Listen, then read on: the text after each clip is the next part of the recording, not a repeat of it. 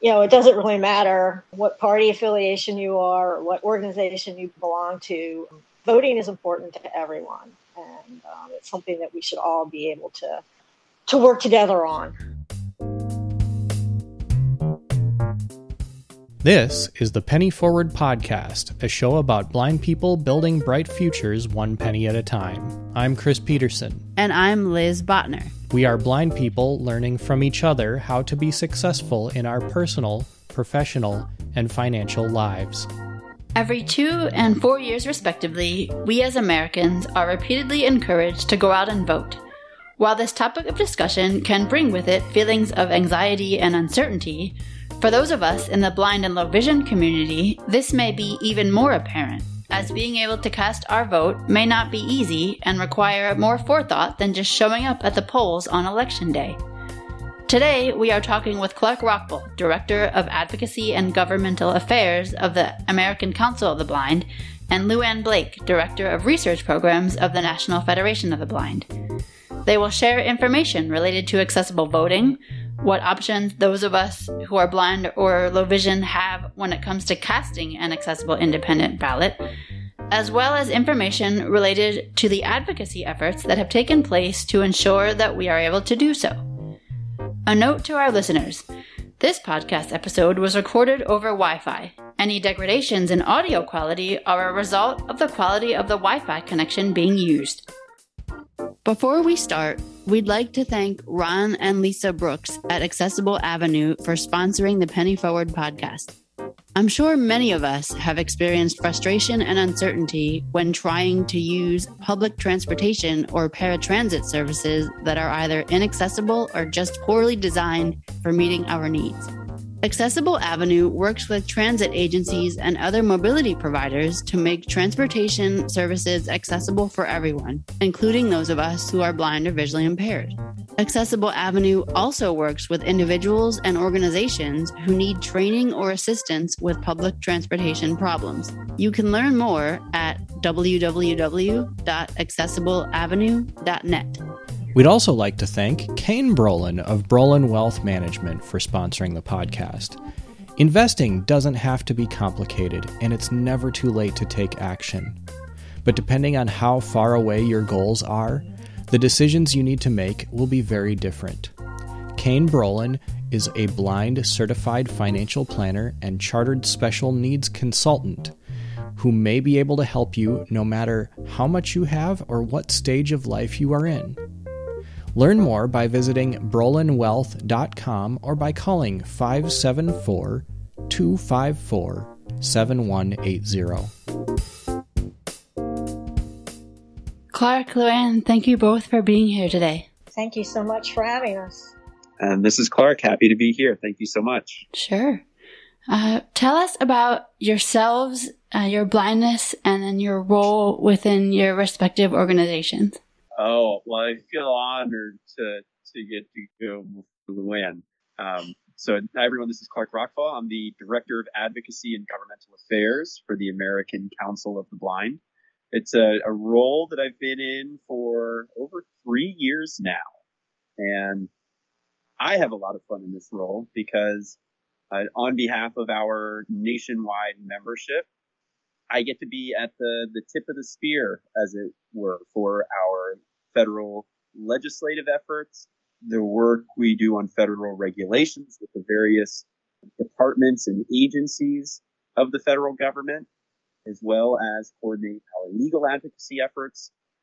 But then I get to do fun stuff like this, come in, hang out here with Liz and Chris and our corporate partners, the cross-disability community, to move our advocacy issues forward by any means possible, really.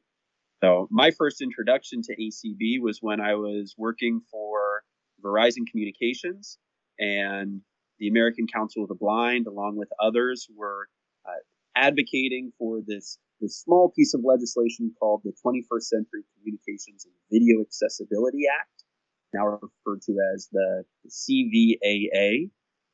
So that was my introduction to ACB as an advocacy organization and the work that they did. So it's really exciting to be in this role now.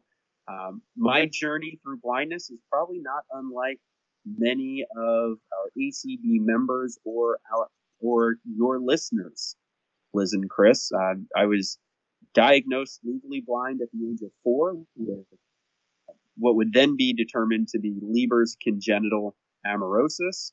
I didn't know or understand that at the time. All I knew is that some of the best doctors in the world, from Johns Hopkins in Baltimore and from the Washington's Children's Hospital. I grew up in Annapolis, Maryland, by the way, so that's why I was able to go to all these amazing places. But they told me that I would be only able to see lights and shadows by the age of 13. So fortunately, they were wrong by a matter of decades, but I did have to learn and adapt and use different skills taught to me by O&M instructors and teachers of the visually impaired over the years to maintain my academics, maintain my independence, and fortunately be able to play an integral role in advocacy of an organization like ACB here today. Thank you for sharing, Luann. Sure. Thanks, Liz. My name is Luann Blake. I'm Director of Research Programs for the National Federation of the Blind, where I've worked for, will be 17 years in December. I have been doing voting advocacy for the National Federation of the Blind for about 15 of those years. And that includes working with election technology vendors to ensure that their technology is accessible to blind and low vision voters, as well as other voters with print disabilities. We also work with elections officials to make sure that the entire process from registration to voting is accessible, that voter information is available in alternate formats such as Braille and large print. We also work with the protection and advocacy agencies that each state has, helping them to make sure that the elections process in their state is accessible for blind and low vision voters. I have another form of retinal degenerative disease like Clark, but the form that I have is retinitis pigmentosa. And I actually was not diagnosed with that until I was in my early 30s. So I went through my primary and secondary education not knowing that I had this disease. I first started showing symptoms at age 10 when I couldn't see the stars at night anymore. But, I was able to read, regular print, and I actually drove until my early 30s. And so, it's been a real journey, learning how to do things, non-visually, how to travel with a cane, just learning how to use a computer with JAWS. So it's been a journey. And I have to say, finding the National Federation of Blind and being with other blind people was certainly one of the things that's really helped me in this transformation process. Seeing other blind people do what they want to do, live the lives they want, as we say in the NFB, having families, having careers. So that's been a really important part of my journey. So talking about voting for blind people, historically, what did it look like to go in and vote as a blind person? And how have we gotten from there to where we are today? So prior to the passage of the Help America Vote Act, which was in 2002 or 2001, blind voters with low vision had to vote with assistance. So, they weren't able to privately and independently cast a ballot, just like, any other voter.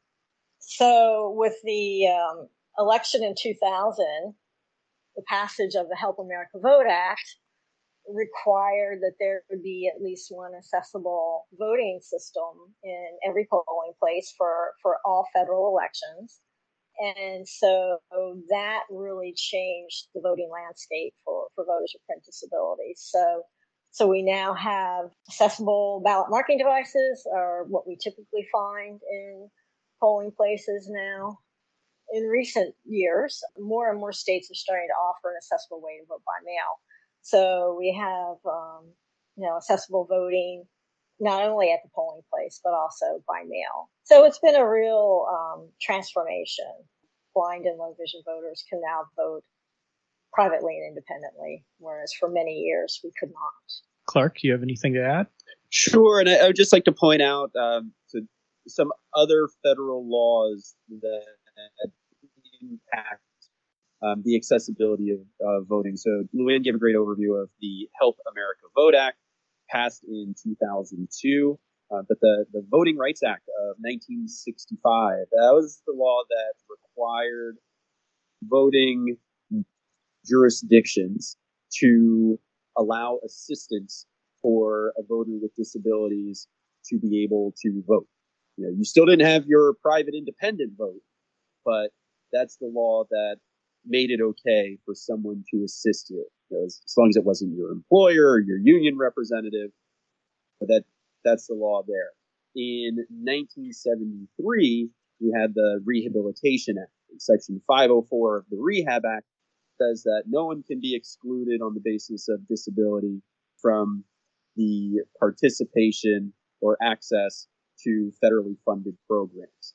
And boards of elections and states and local governments receive federal funding to be able to execute elections. So because of the Rehab Act in 1973, Section 504, voters with disabilities cannot be denied their right to vote. Fast forward a little bit, in the Americans with Disabilities Act, Title II of the ADA says that the state and local governments must provide equal access to people with disabilities to their programs and services. So whether that's voter registration, including online registration, or the voting process. And obviously those protections were enhanced by, as Luann said, HAVA, or the Help America Vote Act in 2002, which that was the big game changer, right? That's when folks got the requirement for accessible ballot marking devices in voting locations, your polling center, so that you could complete your vote privately and independently. One more law that I'll point out here, another federal law, is the National Voter Registration Act, also referred to as the Motor Voter Act from 1993. And this is the law that requires any government service or any organization primarily serving people with disabilities. So we're thinking about your vocational rehabilitation center. Think about your paratransit agency. Think about any of the private employment centers or vocational rehabilitation agencies near you. They are required to assist people with disabilities with voter registration. So there's a nice tapestry that guarantees at the federal level, from federal laws passed by Congress, signed by presidents, that require assistance for people with disabilities to be able to accessibly register to vote, to either receive assistance, or for in-person voting, to have access to an accessible ballot marking device to be able to cast their vote, again, with assistance, or privately and independently with that accessible ballot marking device. So you get to complete the entire voting process as a person with a disability in the United States. Along those lines, it is 2022. We now have those processes and options in place to be able to cast accessible independent ballots. But how did we get to where we are today? What was involved in whether it's the local or the national advocacy efforts related to the blind and low vision community in making sure that was possible? Clark, do you want to take that first? Sure. And in addition to the laws that I outlined there, the American Council of the Blind has been involved at the state level through our affiliates and also at the national level throughout the entirety of the organization's 61-year existence. So whether that's working to pass legislation, working with boards of election to implement policies. A big part of it is people with disabilities getting out and voting, having those members, having people in the community, those boots on the ground, being that physical, visible presence. I am a person with a disability. I am a voter. This is my right. And this is why these protections are in place. And then following through. If a local voting jurisdiction does not have an accessible ballot marking device set up, or if there is no assistance for voter registration, using your voice, having those actual boots on the ground of voters with disabilities, exercising their right to vote, but also, when necessary, taking either administrative action, filing complaints with the Department of Justice, or filing lawsuits and pursuing legal advocacy when a voting system is not accessible to ensure our rights as citizens to be able to complete the voting process. Most advocacy for voting rights takes place at the state level. So a lot of the advocacy efforts that both of our organizations undertake around voting take place at the state level. A really good example that happened this year happened in Illinois, where both the NFB of Illinois and the Illinois Council of the Blind, as well as some other advocacy organizations, Access Living being one, work together to get legislation passed to require that voters with print disabilities have an accessible way to mark an absentee ballot. So these are the kind of advocacy efforts that we undertake. Also, in 2020, with COVID, many elections were moved to all vote by mail, away from in-person voting because of COVID. And that's when both the NFB and the ACB worked through legal advocacy to force states to provide an accessible way to vote by mail. At the beginning of 2020, there was only a handful of states that had an accessible way to vote by mail. By the 2020 general election, almost half the states had an accessible way to vote by mail. So it was a tremendous advocacy effort, both on the state level and the national level, that has resulted in an accessible way to vote by mail for many blind voters. We still have a way to go. There's still too many states. We won't be happy until all states have an accessible way to vote by mail, or at least mark their absentee or by mail ballot. Of course, now we're also working to get an accessible way to return those ballots.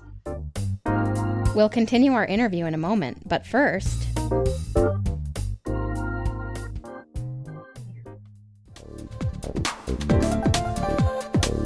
Looking for resources and services related to blindness and low vision? The trained staff of the American Printing House for the Blind Connect Center Information and Referral Line are here to help.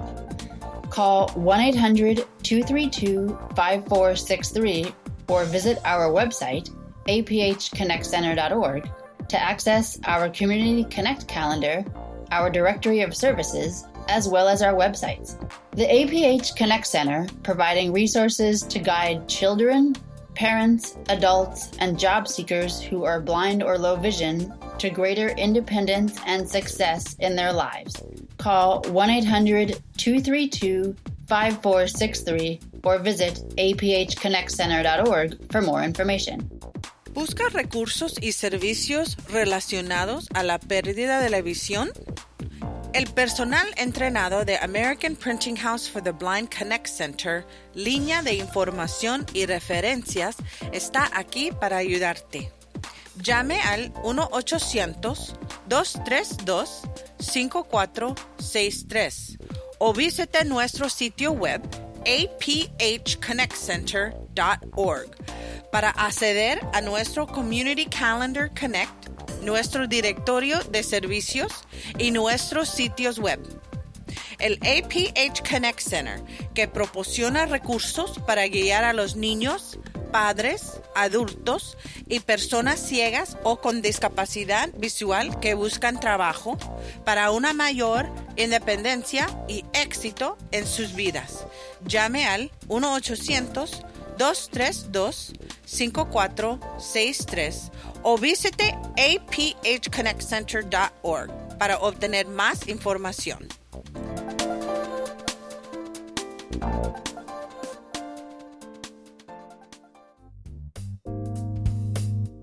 Is there something you'd like to talk about?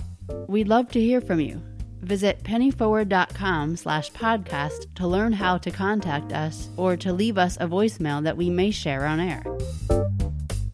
In the world that we live in today, in 2022, if someone were to vote by mail or go into a polling place, what is their experience likely to be like?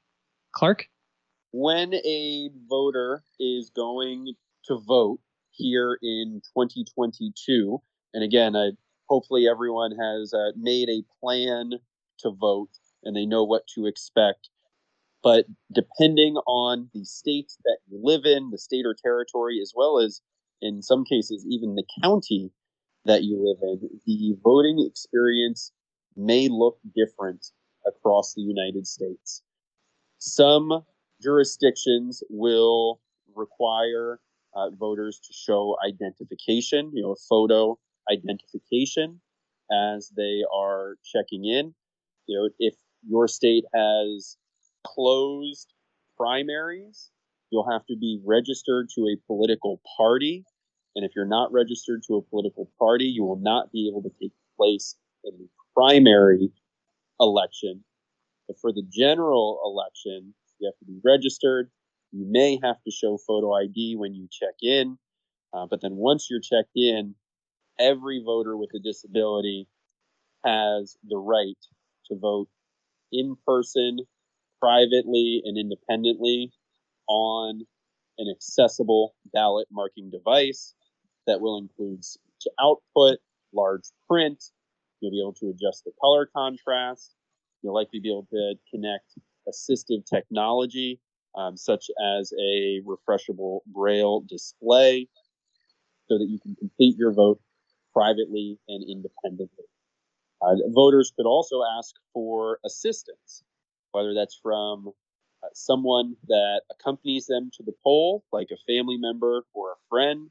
If you ask for assistance at the polling location, there would likely be at least two people to assist you, one from each of the major parties to, prevent any shenanigans. But then also, they cannot be your employer. You cannot receive voting assistance from your employer or from your union representative. If you're voting remote or absentee, again, this will look different around the country. So many states now allow remote and absentee voting or vote by mail, where a printed paper ballot is sent in the mail. You mark the ballot and then you return it by mail or return it to a drop box.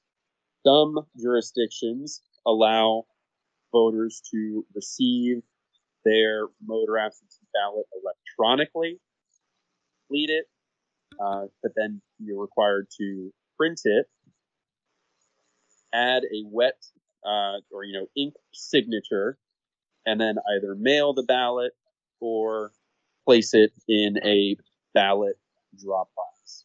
And then yet again, there are other jurisdictions out there that allow voters to vote remote and absentee entirely electronically, including receiving their ballot, completing it on the personal technology of their choosing, and just either attaching it to an email, sending it as a fax, or clicking submit and having it returned to their local elections office through an online portal.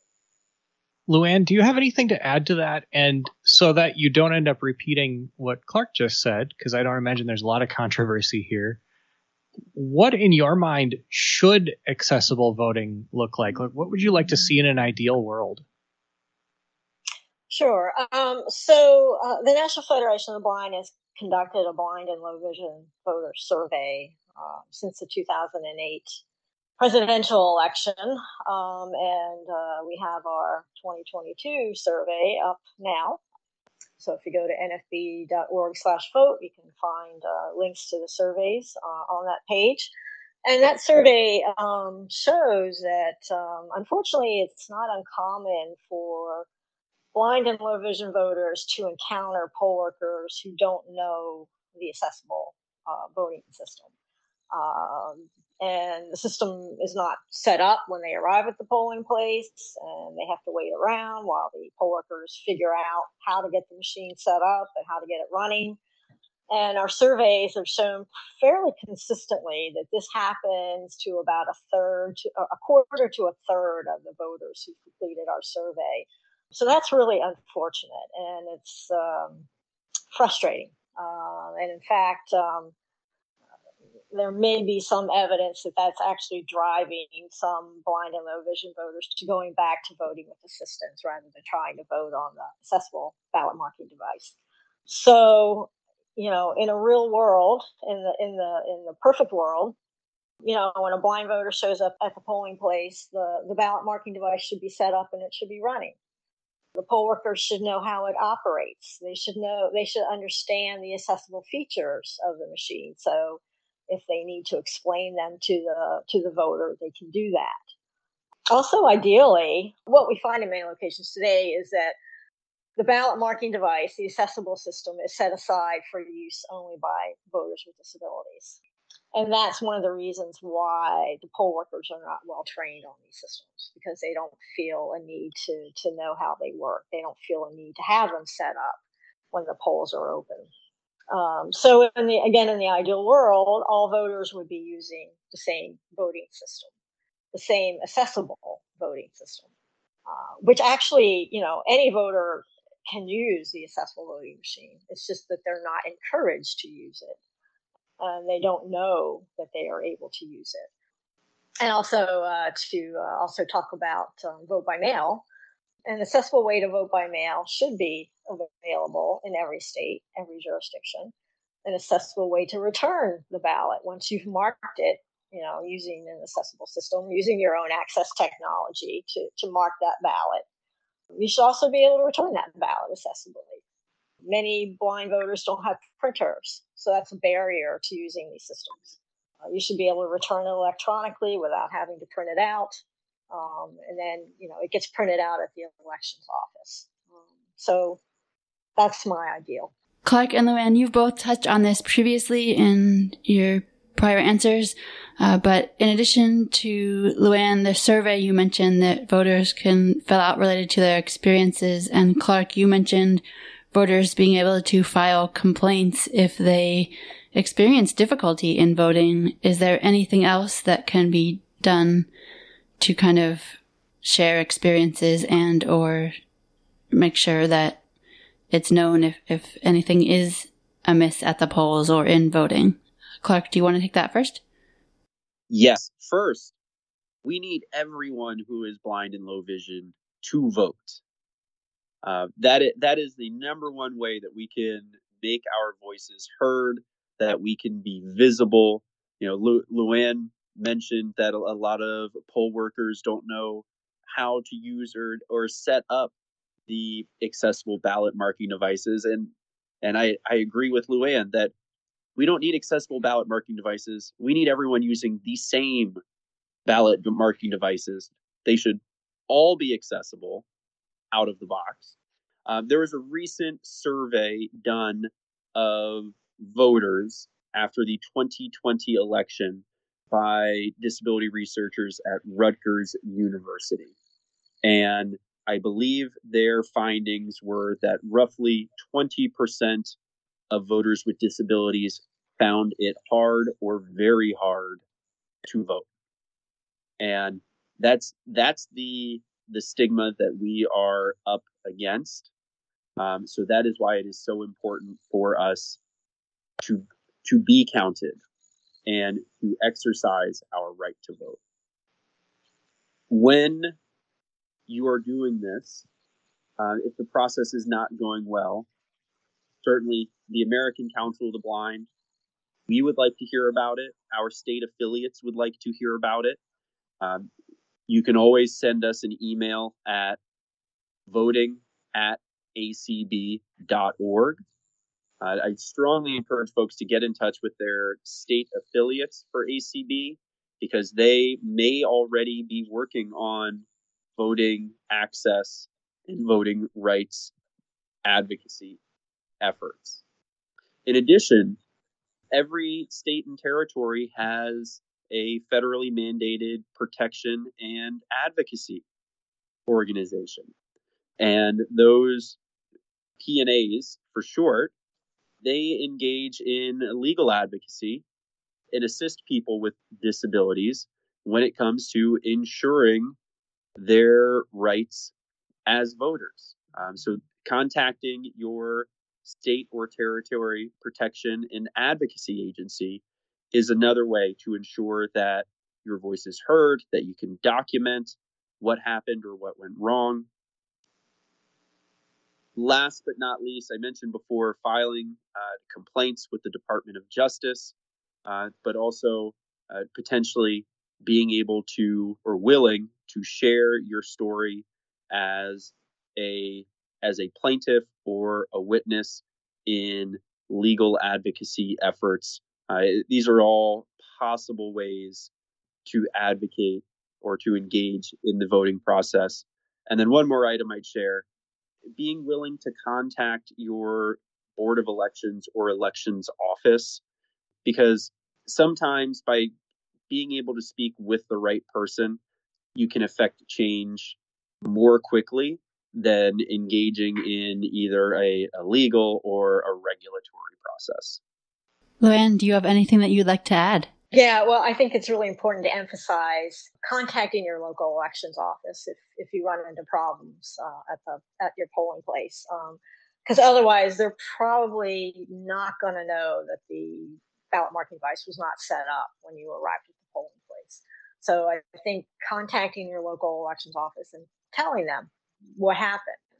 Also, I always encourage our NFB chapters to invite election officials to a meeting and bring along the ballot marking device so that members can practice vote, and do the same thing with our affiliates. Invite the state board of elections or state secretary of state to come to their annual convention. So because it's important, I think, for these election officials to get to know their voters, especially their voters with disabilities. Because as Clark said, you're going to get action a lot faster by talking with them directly. It takes years for a complaint to go through DOJ. A number of our state affiliates filed complaints in 2020, and nothing has really happened with those complaints. I mean, DOJ says they're investigating, but it's been 2 years. If you can work something out at the local level, I think that's certainly the better way to go. Are there any things that have happened in recent memory that have hurt or that are hurting our advocacy efforts? Luann, would you like to start? Well, I certainly think COVID has hurt our advocacy efforts. Not being able to have those face-to-face meetings, with state legislators, state election officials, probably hurt our advocacy efforts. The fear around security with our elections has hurt our advocacy efforts, particularly when it comes to accessible vote by mail. We want our elections to be secure, but we don't want these fears to override the rights of blind and low vision voters to vote by mail, privately and independently, like any other voter. Is there anything that you would like to share that we have not yet asked you? Clark, would you want to go first? Absolutely. And if folks would like more information, you can always visit acb.org, and especially acb.org/voting, where we outline the federal legislation related to your voting rights, as well as additional information and resources to access the information for your state or locality on how to register, how to vote, complete that process. We also include, recent news items. I'm glad Luann shared the work that both ACB and NFB are doing together in Illinois, but that's not the only example. New York, Virginia, Missouri, and others. Our folks, whether they're ACB members or NFB members, everyone wants the right, their constitutional right to a private and independent vote, and this advocacy work will continue. Luann, do you have anything you'd like to add? Sure, yeah. A lot of blind voters aren't really aware of the accessibility features that are on ballot marking devices. Well, we have some BMD videos on that website for the more commonly used ballot marking devices that you'll find in a polling place. And these videos demonstrate the accessibility features of these machines and how to mark a ballot using these machines.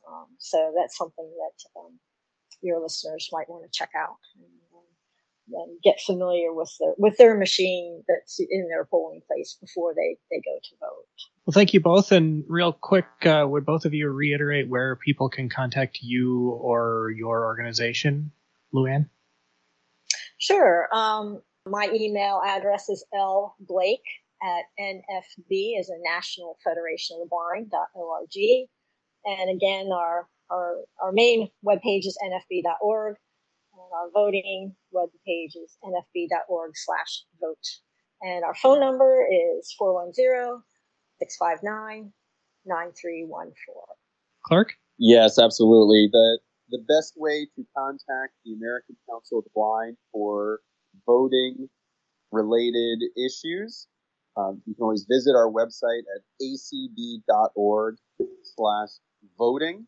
You can email voting@acb.org. You'll notice a theme here. And then you can call our national office at 202-467-5081. But I'd really encourage folks for any voting related issues, to email voting@acb.org, so that we do have that paper trail, as it were, in case that becomes necessary for additional advocacy efforts in the future. Clark and Luann, thank you both for being here and sharing information related to a very important topic. Thank you again. Thank you. And don't forget to vote. Do you know the difference between a savings and money market account? When you're in an unfamiliar financial environment and need a hand understanding the lay of the land, Penny Forward is here to help. Our online courses, members-only group chats, and access to one-on-one coaching help you build your own bright future one penny at a time. It's easy to sign up or cancel at any time, and memberships are just $9 a month or $99 a year. Visit pennyforward.com/membership to join us today. The Penny Forward podcast is made possible by a sponsorship from Dennis and Nicole Molinas. They sponsor the Penny Forward podcast because they believe in Penny Forward's mission to help blind people navigate the complicated landscape of personal finance through education, mentoring, and mutual support. Thank you, Dennis and Nicole, for your generous contribution to sponsor the podcast. The Penny Forward podcast is produced by Liz Botner and Chris Peterson. Audio editing and post-production is provided by Byron Lee at superblink.org, and transcription services are provided by Ann Verdine. Penny Forward is a community of blind people building bright futures one penny at a time. Visit pennyforward.com to learn more about who we are and what we do. For all of us in the Penny Forward community, I'm Chris Peterson. And I'm Liz Botner. Have a great week.